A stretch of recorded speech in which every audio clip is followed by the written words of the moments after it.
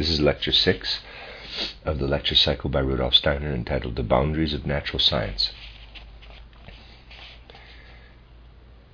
Yesterday, I closed with the consideration of what reveals itself at one boundary of scientific thinking as a real and true mode of cognition. I closed with a characterization of inspiration. I have brought to your attention the way in which man enters through inspiration a spiritual world. He knows that he is in this world and feels also that he is outside the body. I have shown you how the transition from the experience of a toneless musical element to a merger with an individuated element of being occurs. It also became clear in the course of yesterday's considerations of pathological skepticism and hypercriticism that pathological conditions can arise within man if he takes this step out of the body without the accompaniment of the ego. If he does not suffuse the conditions he experiences in inspiration with full self-consciousness. If one brings the ego into inspiration, inspiration represents a healthy, indeed a necessary step forward in human cognition. Yet in a cultural epoch such as ours, in which man's being is striving to free itself from the physical organism, one cannot allow this condition to come about in an instinctive, unconscious, unhealthy way without the emergence of the pathological conditions we discussed yesterday. For you see, there exist two poles in human nature. We can either turn to what opens a free spiritual vision of the highest realities, or by shunning this, by not summoning sufficient courage to penetrate into these regions with full consciousness, but allowing ourselves to be driven by unconscious forces within ourselves, we can call forth illness in the physical organism. And it would be a grave error to believe that one could guard against this illness by electing not to strive into the actual spiritual world. Illness will occur anyway, if the instincts are allowed to drive the astral body, as we call it, out of the organism. Yet especially at the present time, even if we do not investigate the spiritual world ourselves, we are fully protected against the pathological states that I described yesterday, even against those arising only in the soul, by seeking to comprehend rationally the ideas of spiritual science. What is it, however, that we bear into the spiritual world when we take full consciousness with us? You need only follow somewhat man's development from birth to the change of teeth and beyond in order to realize that besides the development of speech, thinking, and so forth, an especially important element in this human development is the gradual emergence and transformation of memory. If you then look at the course of human life, you will come to see the tremendous importance of memory for a fully human existence. If, as a result of certain pathological conditions, the continuity of memory is interrupted, so that we cannot recall certain experiences we have had, then a serious illness befalls us, for we feel that the thread of the ego, which otherwise runs through our lives, has been broken. You can consult my book Theosophy on this. Memory is intimately connected with the ego. Thus, in pursuing the path I have characterized, we must take care not to lose what manifests itself in memory. We must take along with us into the world of inspiration the power of soul that provides us with memory. Just as in nature everything changes, however, just as the plant in growing metamorphoses its green leaves into the red petals of the flower, just as everything in nature is in constant metamorphosis, so it is with everything concerning human existence. If we really bear the faculty of memory out into the world of inspiration, under the full influence of ego consciousness, it metamorphoses itself. Then one comes to realize that in the moment of one's life in which one investigates the spiritual world in inspiration, one does not have the normal faculty of memory at one's disposal. One has this faculty of memory at one's disposal in healthy life within the body. Outside the body, this faculty is no longer available. This results in something extraordinary, something that since I present it to your mind's eye for the first time might seem paradoxical, yet that is fully grounded in reality.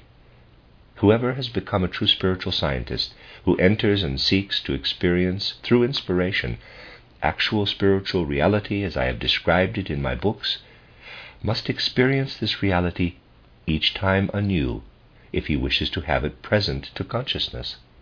Thus, whenever someone speaks out of inspiration concerning the spiritual world, not from notes or from mere memory, but when he expresses immediately what reveals itself to him in the spiritual world, he must perform the task of spiritual perception each time anew. The faculty of memory has transformed itself. One has retained only the power to call forth the experience again and again. For that reason, the spiritual scientist does not have it so easy as one who relies on mere memory. He cannot simply communicate some information out of memory, but must call forth anew each time what presents itself to him in inspiration. In this matter, it is essentially the same as it is in normal sense perception of the physical world. If you wish actually to perceive within the physical world of the senses, you cannot turn away from what you wish to perceive and still have the same perception in another place. You must return to the object. In the same way, the spiritual scientist must return to the same spiritual content of consciousness.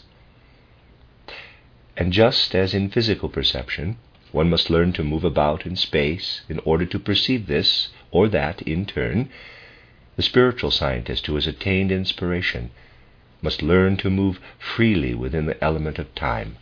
He must be able, if you will allow me to use a paradoxical expression, to swim within the element of time. He must learn to travel along with time itself. And when he has learned this, he finds that the faculty of memory has undergone a metamorphosis, that the faculty of memory has transformed itself into something else. What memory performed within the physical world of the senses must be replaced by spiritual perception. This transformed memory, however, gives the spiritual scientist perception of a more encompassing ego. Now the ego is recognized to be more encompassing.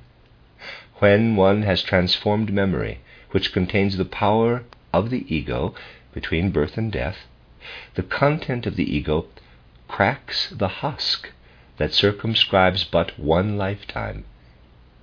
Then the fact of repeated earthly incarnations, alternating with a purely spiritual existence between death and rebirth, emerges as something that can be grasped as a reality. On the other side, the side of consciousness, there emerges something different when one seeks to avoid what an ancient view of the spirit, that of the Vedanta, did not yet know. We in the West feel, on the one hand, the loftiness of the spiritual view when we steep ourselves in the ancient Oriental wisdom. We feel that in the Vedanta, the soul was borne up into spiritual regions in which it could move in a way that the Westerner's normal consciousness can only in mathematical, geometrical, analytical, mechanical thinking. When we descend into the expansive realms that in the Orient were accessible to normal consciousness, however, we find something that we Westerners, because of our more advanced state of evolution, can no longer bear. We find an extensive symbolism, an allegorization of the natural world. It is this symbolism, this allegorization, this thinking about external nature in images that makes us clearly aware that we are being led away from reality, away from a true investigation of nature. This has become part of certain religious confessions. Certain religious confessions are at a loss how to proceed with this act of symbolization, of mythologization, which has become decadent. For us, in the West, that which the Oriental, living in an illusory world, applied directly in this way to external nature, that with which he believed himself capable of arriving at insights concerning the natural world, for us at present this has value only as an exercise preliminary to further spiritual research. We must acquire the soul faculty that the Oriental employed in symbolism and anthropomorphism. We must exercise this faculty inwardly and remain fully conscious thereby. We lapse into superstitions, into rhapsodic enthusiasm for nature, if we employ this faculty to any end but the cultivation of our soul. Later I shall have occasion to speak here about the particulars of this, which, by the way, you can find in my book Knowledge of the Higher Worlds and Its Attainment. By taking this faculty that the Oriental turned outward and employing it inwardly as an activity of inner schooling, by first developing a pictorial representation in such a way within, one actually begins to arrive at new insights on the other side, on the side of consciousness. One gradually achieves a transformation of abstract, merely notional thinking into pictorial thinking. Then there arises what I can only call an experiential thinking. One experiences pictorial thinking. Why does one experience this? One experiences nothing other than what is active within the physical body during the first years of childhood, as I have described it to you. One experiences not the human organism that has taken static form in space, but rather what lives and weaves within man. One experiences it in pictures. One gradually struggles through to a viewing of the life of the soul in its actuality. On the other side, the content of consciousness gradually emerges within cognition. Pictorial representation, a life within imaginations. And without entering into this life of imaginations, modern psychology shall not progress. In this way, and in this way only, by entering into imagination, there will arise again a psychology that is more than word games, a psychology that actually looks into the soul of man. Just as the time has come, in which, as a result of general cultural relationships, man is gradually excarnating from the physical body and striving for inspiration, as we have seen in the example of Nietzsche, the time has come in which man, if he desires self-knowledge, should feel himself led toward imagination. Man must descend deeper into himself than was necessary in the course of previous cultural history. If evolution is not to lapse into barbarism, humanity must attain a true image of itself. And humanity can accomplish this only by accepting the knowledge offered by imagination. That man is striving to descend deeper into his inner self than has been the case in evolution heretofore is shown again in the phenomena of pathological diseases of a particularly modern form. These have been described very recently by those who are able to study them from the point of view of medicine or psychiatry. It is shown above all in the emergence of agoraphobia, claustrophobia, and astrophobia, illnesses of a sort that arise especially frequently in our time. Even if they usually are observed only as pathological conditions requiring psychiatric treatment, the more acute observer can see something else altogether. He sees agoraphobia, astrophobia, and so forth already emerging from the soul nature of humanity, just as he saw inspiration arising pathologically in Friedrich Nietzsche. Above all, he can observe states of soul that often appear outwardly normal, from which emerges agoraphobia, a morbid dread of open spaces. He sees emerging something that appears as astrophobia, a state in which one fails to come to terms with an inner sensation. This inner feeling can grow to the extent that the organs of digestion are attacked and digestion is disturbed. He comes to know what might be called fear of isolation, agoraphobia, in which one cannot remain alone, but only where there is company assembled all around and so forth. Such things emerge. These things show that humanity is presently striving for imagination, and that an illness that must otherwise become an illness of the entire culture can be counteracted only by developing imagination. Agoraphobia, this is an illness that manifests itself in many people in a frightening way. These people grow up, and from a certain point in their lives onward, remarkable conditions manifest themselves. If such a person steps out of the house into a square devoid of people, he is stricken with a fear that is entirely incomprehensible to him. He is afraid of something. He does not dare go a step further into the empty square. And if he does, it can happen that he falls down on his knees or perhaps even topples over in a faint. The moment that even a child comes, the sufferer grasps its arm or merely reaches out to touch the child. In this moment he feels himself inwardly strengthened again, and the agoraphobia subsides. One case that has been described in the medical literature is particularly interesting. A young man who felt himself strong enough, even to become an officer, is overcome by agoraphobia while on maneuvers, as he is sent out to map some terrain. His fingers tremble, he is unable to draw. Wherever there is emptiness around him, or what he perceives as emptiness, he is beset with fears that he immediately senses to be pathological. He is in the vicinity of a mill. In order to be able to perform his duty at all, he must keep a small child at his side, and its mere presence is enough for him to be able to resume drawing. We ask ourselves, what is the cause of such phenomena? Why is it that there are, for example, people who, when they have somehow forgotten to leave open the door to their bedrooms at night, something that has perhaps long since become a habit with them, wake in the night dripping sweat, and can do nothing but leap up to open the door, for they cannot stand to be in an enclosed space? There are such people. Some suffer to such an extent that they must have all the doors and windows open. If their house is on a square, they must leave open the door leading out so that they know they are free and can get out into the open at any time.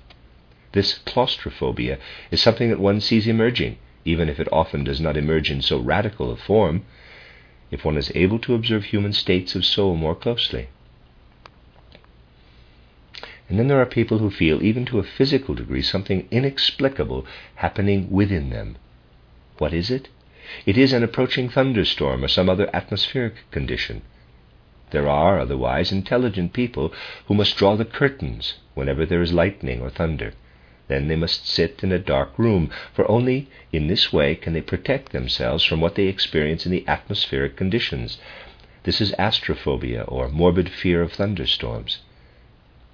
What is the cause of these states that we observe already very clearly in the souls of human beings today, especially in those who for a long time surrendered themselves devoutly to a certain dogmatism? In these people one observes precisely these states of soul, even if they have not manifested themselves yet physically. These states are just beginning to appear. Their emergence works to upset a balanced, calm approach to life. They also emerge in such a way that they call forth all kinds of pathological conditions that are ascribed to every sort of thing, because the physical symptoms of claustrophobia, agoraphobia, or astrophobia are not yet manifest, while they must actually be ascribed to the particular configuration of soul arising within man. What is the cause of such conditions? They are the result of our need not only to experience the life of the soul discarnately, but also to bring this experience of the discarnate soul down into the physical body.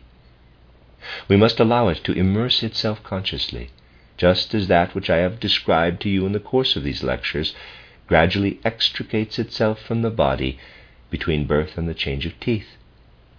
So also that which is experienced externally, which we could call experience of the astral, immerses itself again in the physical organism between the change of teeth and puberty.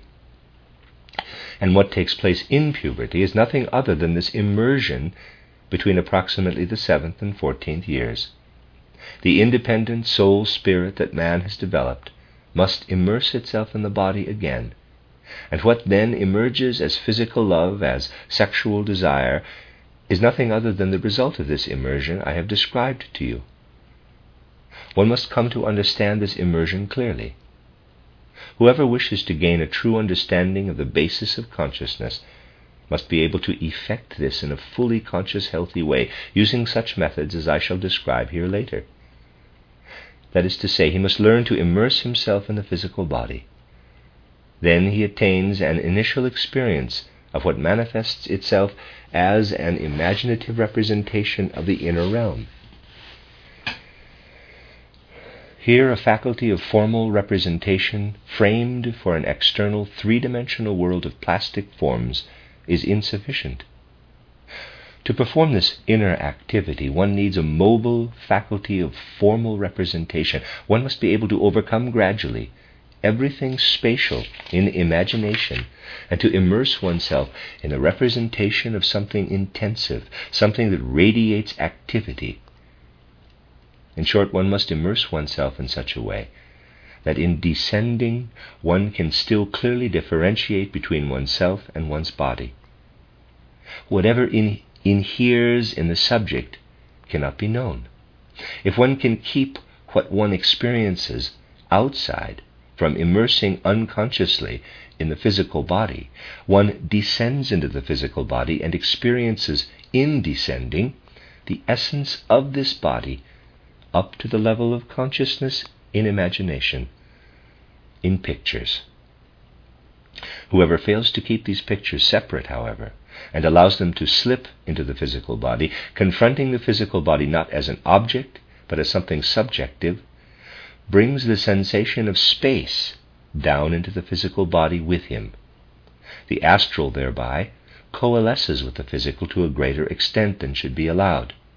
The experience of the external world coalesces with man's inner life, and because he makes subjective what should have remained objective, he can no longer experience space normally.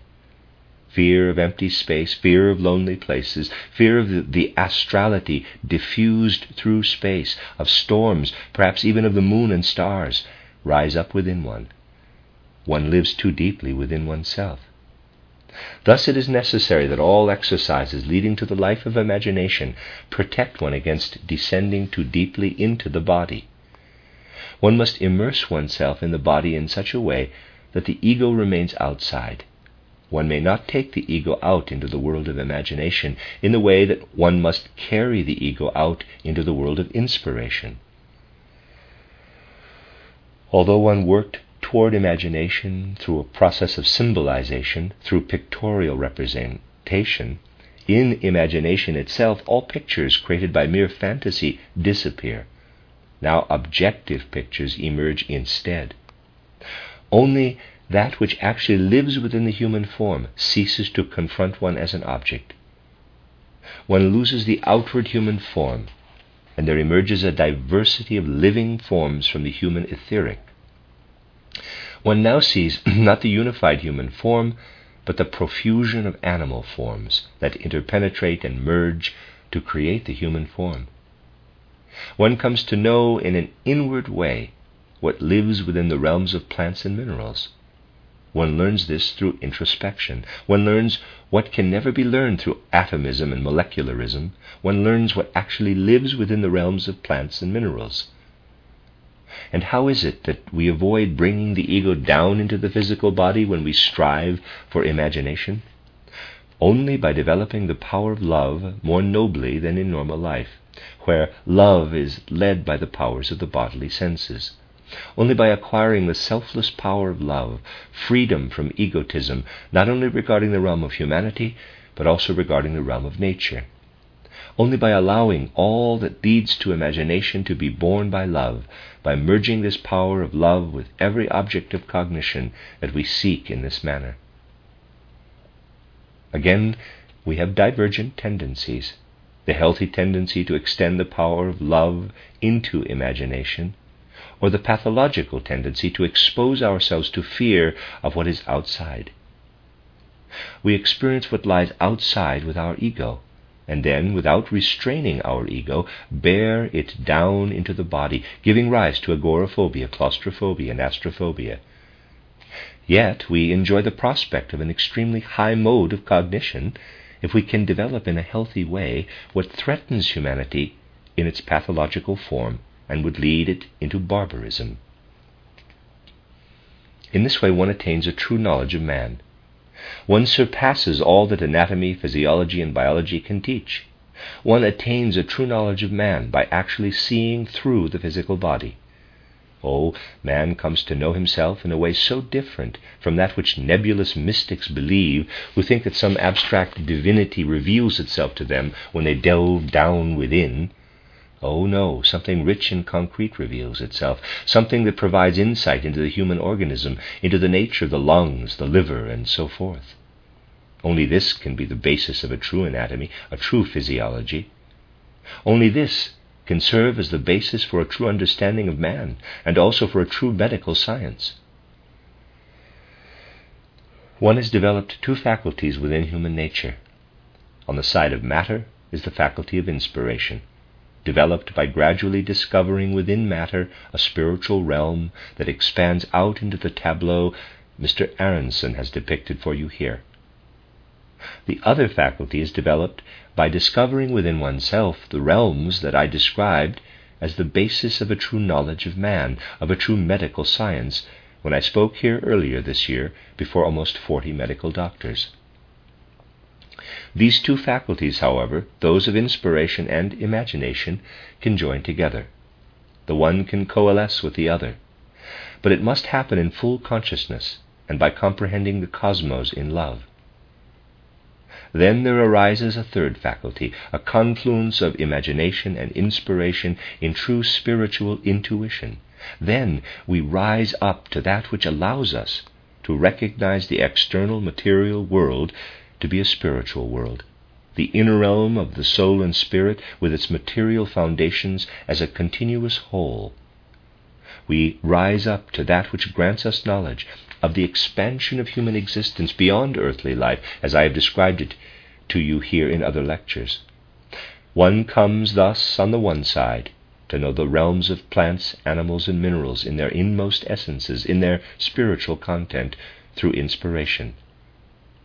By coming to know the human organs through imagination, one creates the basis for a true organology, and by uniting in intuition what one has learned about plants, animals, and minerals with what imagination reveals concerning the human organs, one attains a true therapy, a science of medication that knows in a real sense how to apply the external to the internal. The true doctor must understand medications cosmologically. He must understand the human organs anthropologically, or actually anthroposophically. He must come to grasp the external world through inspiration, the inner world through imagination, and he must achieve a therapy based upon real intuition. You see what a prospect opens before us if we are able to comprehend spiritual science in its true form. To be sure, this spiritual science still has to shed many externals and much that still adheres to it in the minds of those who believe they can nurture it with fantasies and dilettantism of every sort.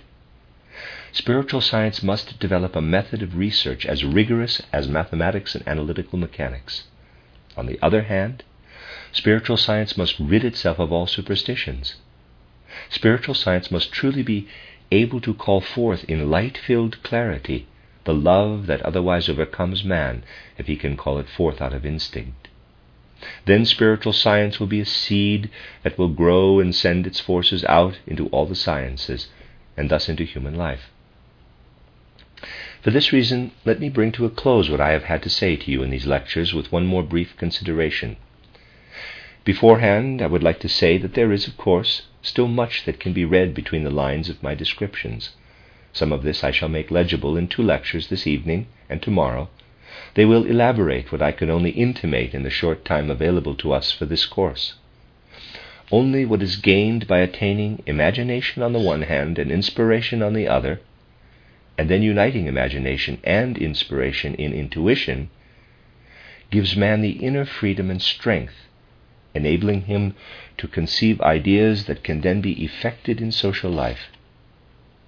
And only those who experience contemporary life with a sleeping soul can fail to see everything that is brewing in the most frightful way, threatening a horrific future. What is the spiritual cause of this? The spiritual cause of this is something one can perceive by studying attentively recent human evolution as it manifests itself in extremely prominent individuals. How human beings strove in the later 19th and early 20th centuries to arrive at clear concepts, to arrive at truly inward clear impulses for 3 concepts that are of the very greatest importance for social life: the concept of capital, the concept of labor, and the concept of commodities. Just look at the relevant literature from the 19th and the beginning of the 20th centuries to see how human beings strove to understand what capital actually means within the social process, to see how that which human beings strove to understand in concepts has passed over into frightful struggles in the external world. Just look how intimately the particular feeling emerging within humanity in the present age corresponds to what they are able to feel and think concerning the function, the meaning of labor within the social organism. Then look at the hopelessly inadequate definition of commodity. Human beings strove to bring three practical concepts into clear focus. In the course of life in the civilized world today, one sees everywhere a lack of clarity regarding the triad capital, labor, commodities. And one cannot rise up to answer the question, what function does capital have within the social organism? One is able to answer this question only when, out of a true spiritual science, by means of imagination and inspiration united in intuition, one understands that a proper impulse for the functioning of capital can be found within the spiritual life as an independently subsisting part of the social organism. Only true imagination can bring real comprehension of this part of the social organism, and one will come to realize something else as well. One will realize that one can come to understand labor's functioning within the social organism when one no longer understands what is produced by human labor in terms of the product, so that one no longer conceives commodities in the Marxist manner as congealed labor or even congealed time. Rather, one will realize that the results of human labor can be understood by arriving at a representation, at a free experience of that which can proceed from man. The concept of labor will become clear only to those who know what is revealed to man through inspiration. And the concept of commodity is the most complicated imaginable, for no single man is able to comprehend what commodities are in their actual existence in life. Anyone who wishes to define commodities has not the slightest inkling what knowledge is. Commodity cannot be defined, for one can define in this sense or formulate conceptually only what concerns but one individual, what one man alone can comprehend with his soul. Commodities, however, always exist in the interaction between a number of human beings and a number of individuals of a certain type. Commodities exist in the interaction between producers, consumers, and those who mediate between them. The impoverished concepts of barter and purchase, products of a discipline that fails to recognize the limits of natural science, shall never prove adequate to an understanding of commodities. Commodities, the products of human labor, exist in the relationship between several individuals, and if a solitary man undertakes to understand commodities, quote-unquote, as such, he is on the wrong track. Commodities must be understood as a function of the socially contracted majority of human beings of association. Commodities must be understood in terms of association. They must exist in association. Only when associations are formed that process what originates with the producers, businessmen, and consumers will there arise, not out of the individual, but through association, through the worker associations, the social concept, the concept of commodity that human beings must share before there can exist a healthy economic life. If human beings would only take the trouble to ascend to that which the spiritual scientist can convey from the realm of higher cognition, they would find concepts giving rise to the social forms we must develop if we wish to reverse the course of a civilization on the decline. It is thus no mere theoretical interest, no mere scientific need that underlies all we shall strive for here.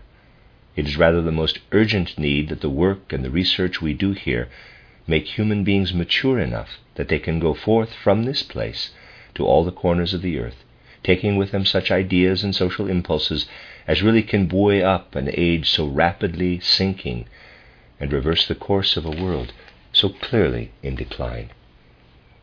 The end of Lecture 6.